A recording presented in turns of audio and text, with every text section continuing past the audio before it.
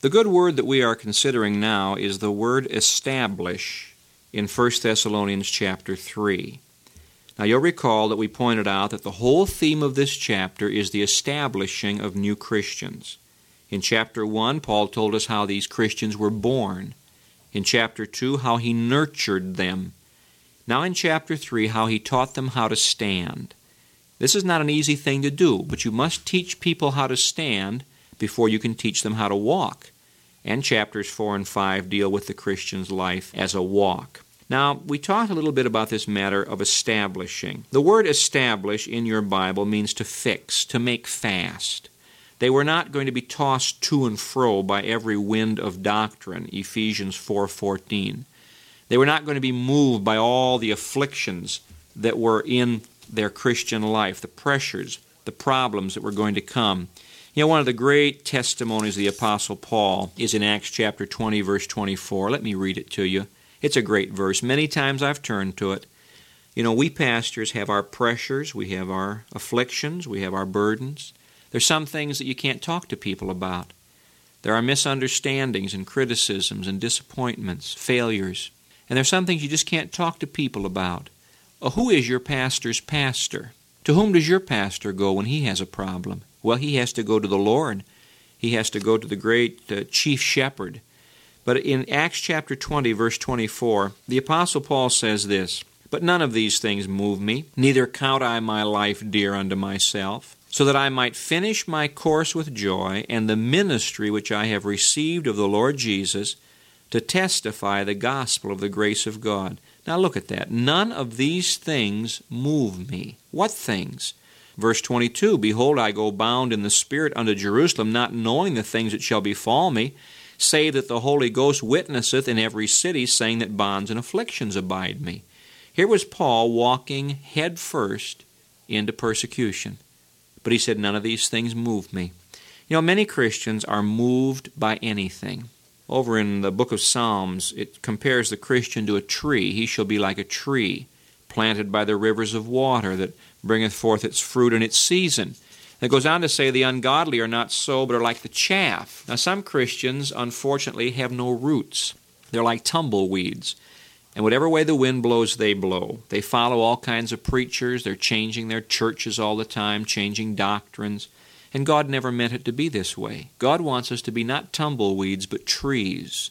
We are to be living stones cemented on the foundation, Jesus Christ, not to be rolling stones. We are sheep who flock together and follow the shepherd. We aren't kangaroos who hop around independently wherever we want to go. So Paul said we had to establish these people in the things of the Lord.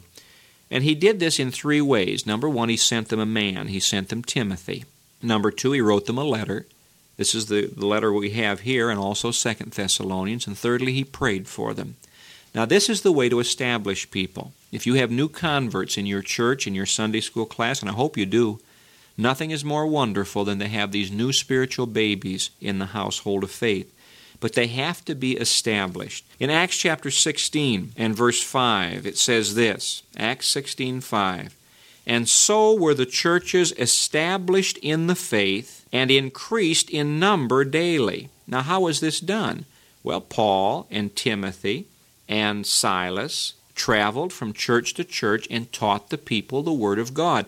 Now notice that Acts 16:5 says that as the church is established spiritually, it grows numerically. I have people who say to me, well, we want to have quality, not quantity. Dear friend, if you have quality, you will have quantity. You can be sure of that. Now, it's possible to have quantity and not have quality. You can build a crowd and never build a church. You can have a shallow ministry that entertains people, that pleases them, but it doesn't really feed them and establish them. And when that personality preacher's gone, the whole thing falls apart. This happens in too many churches. Oh, in far too many places. And I love pastors, and I am a pastor, and I defend pastors. But in too many places, the ministry is shallow. Pastors are not taking time to establish their people. Now, Paul and Silas and Timothy went from place to place where they had established churches, and the Word of God says, "And so were the churches established in the faith." Now, Paul talked about the faith in 1 Thessalonians chapter 3 several times. In verse 2, he sent Timothy to comfort them concerning their faith, verse 2. Verse 5, I sent to know your faith. Verse 7, therefore, brethren, we were comforted over you in all our affliction and distress by your faith. Verse 10, that we might perfect that which is lacking in your faith. What is it that causes the believer to be firmly established? It's the faith. Now, in Romans chapter 1, verse 11, Paul lays down a little principle on this business of establishing people that we need to lay hold of. Romans 1:11. For I long to see you, that I may impart unto you some spiritual gift, to the end that ye may be established. Paul wanted to come to Rome, and by the help of the Holy Spirit, so teach them the Word of God that they might be established. In Hebrews chapter 13 and verse 9, the writer has this to say about this matter of Christian stability. Hebrews 13:9. Be not carried about with divers and strange doctrines. Now this ties in with Ephesians 4:14, not to be tossed about by every wind of doctrine. I want to warn you about that. Don't you believe every radio preacher you hear. Don't you believe everything you read in free magazines that come to you through the mail. You test them by the Word of God. Be not carried about with divers and strange doctrines, for it is a good thing that the heart be established with grace. Now, Romans said to be established by faith. Acts 16 said established by faith. Hebrews says established by grace. Now, these two things go together. For by grace are ye saved through faith. You see, the same way the Lord saved us, He establishes us. How? By the word of His grace and by the word of faith. Back to Acts chapter 20. The Apostle Paul gives a little benediction here, verse 32, Acts 20:32. And now, brethren, I commend you to God and to the word of His grace, which is able to build you up. So it's through the Word of God that we are established in the Christian life. Now, Peter says the very same thing. 2 Peter chapter 1, verse 12. Wherefore I will not be negligent to put you always in remembrance of these things, though ye know them, and be established in the present truth. To be established in the truth. This is the same as to be established in the faith. So the Word of God is that which establishes us. And the Word of God is that which gives us the stability that we need as Christians. And this is why we have a program like What's the Good Word? My concern is not to get you on a mailing list. The interest of our church is not for you to send all kinds of offering. The only reason Calvary Baptist Church sponsors this radio ministry is that we might give to you the Word of God. If you're not saved, that you might trust Christ as your Savior. If you are born again, that the teaching of the Word of God might be a help to you. Now, this is what people need today. Over in Ephesians chapter 4, Paul tells us what we are supposed to do in the church. Verse 11, Ephesians 4:11, and He, Jesus, gave some apostles.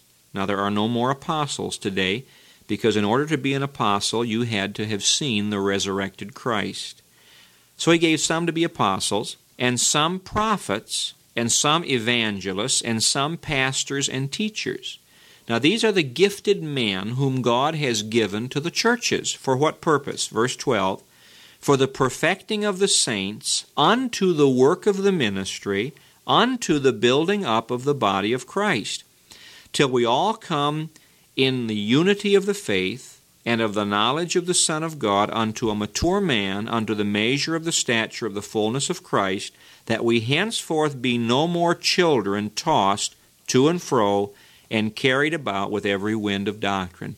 Now, my responsibility as a pastor is not to run bake sales. It's not to run a taxi service.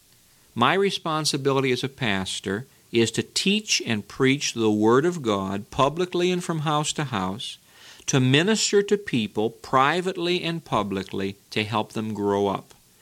I have the job of an evangelist to try to win people to Christ, and this is important.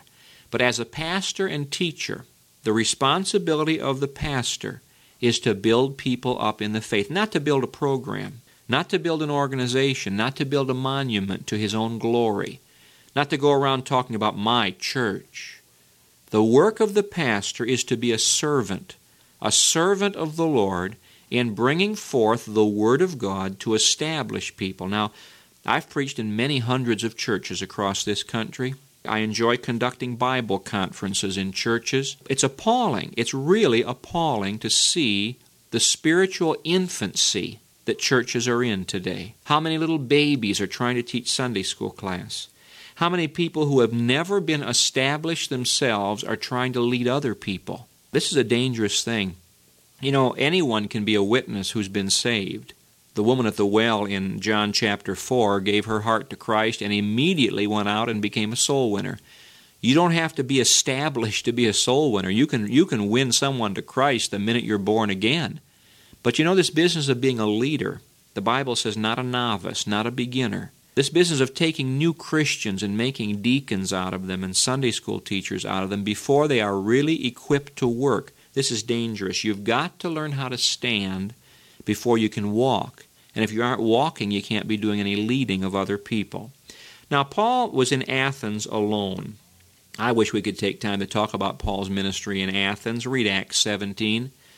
While Paul was in Athens, he sent Timothy back to Thessalonica to minister to these people. He sent them a man. Now let's read this. Wherefore, when we could no longer forbear, we thought it good to be left at Athens alone, and sent Timothy, our brother, and minister of God, and our fellow laborer in the gospel of Christ, to establish you and to encourage you concerning your faith, that no man should be moved by these afflictions, for yourselves know that we are appointed thereunto. Let's talk for a while about Timothy. You know, Timothy was Paul's son in the faith. There's some people who believe that Paul actually adopted Timothy as his legal son. We don't know for sure. But Paul sent Timothy to these people to help them. Now, Timothy was raised in a religious home. You recall in 2 Timothy chapter 1, Paul talked about Timothy's upbringing, how that his mother and his grandmother were believers, that Timothy had become a believer. Probably Timothy gave his heart to Christ when Paul was at Lystra in Acts chapter 14. Paul won Timothy to Christ. Now, 6 or 7 years later, Paul came back to Lystra in Acts chapter 16, and Timothy was now probably a teenager. I have no proof of this, but the chances are, since he was just a young man when he was saved, maybe 7 or 8 years old, he would be 15 or 16 years of age, maybe a little older when Paul came back in Acts chapter 16. He had a good report. He had been faithful in all of his work as a witness during those years. He'd been growing in the Word. And now Paul took Timothy to take John Mark's place. You'll remember that John Mark had deserted Paul on the first missionary journey. Paul was not interested in John Mark joining him again. And so Timothy took John Mark's place just as Silas took Barnabas' place, and he became a servant with the Apostle Paul. Now, Timothy was one of Paul's favorite associates. He loved him so much, and we're going to talk more about this fellow Timothy in our next time when we meet together in What's the Good Word. Meanwhile, I suggest you read 1 Thessalonians chapter 3 and notice how the Apostle Paul seeks to establish these Christians in the faith. Well, this is Warren Wiersbe at the Calvary Baptist Church in Covington, Kentucky. The program is What's the Good Word? And I'm glad you've tuned our way. I trust you'll tune in again next time to study with us in the Word of God.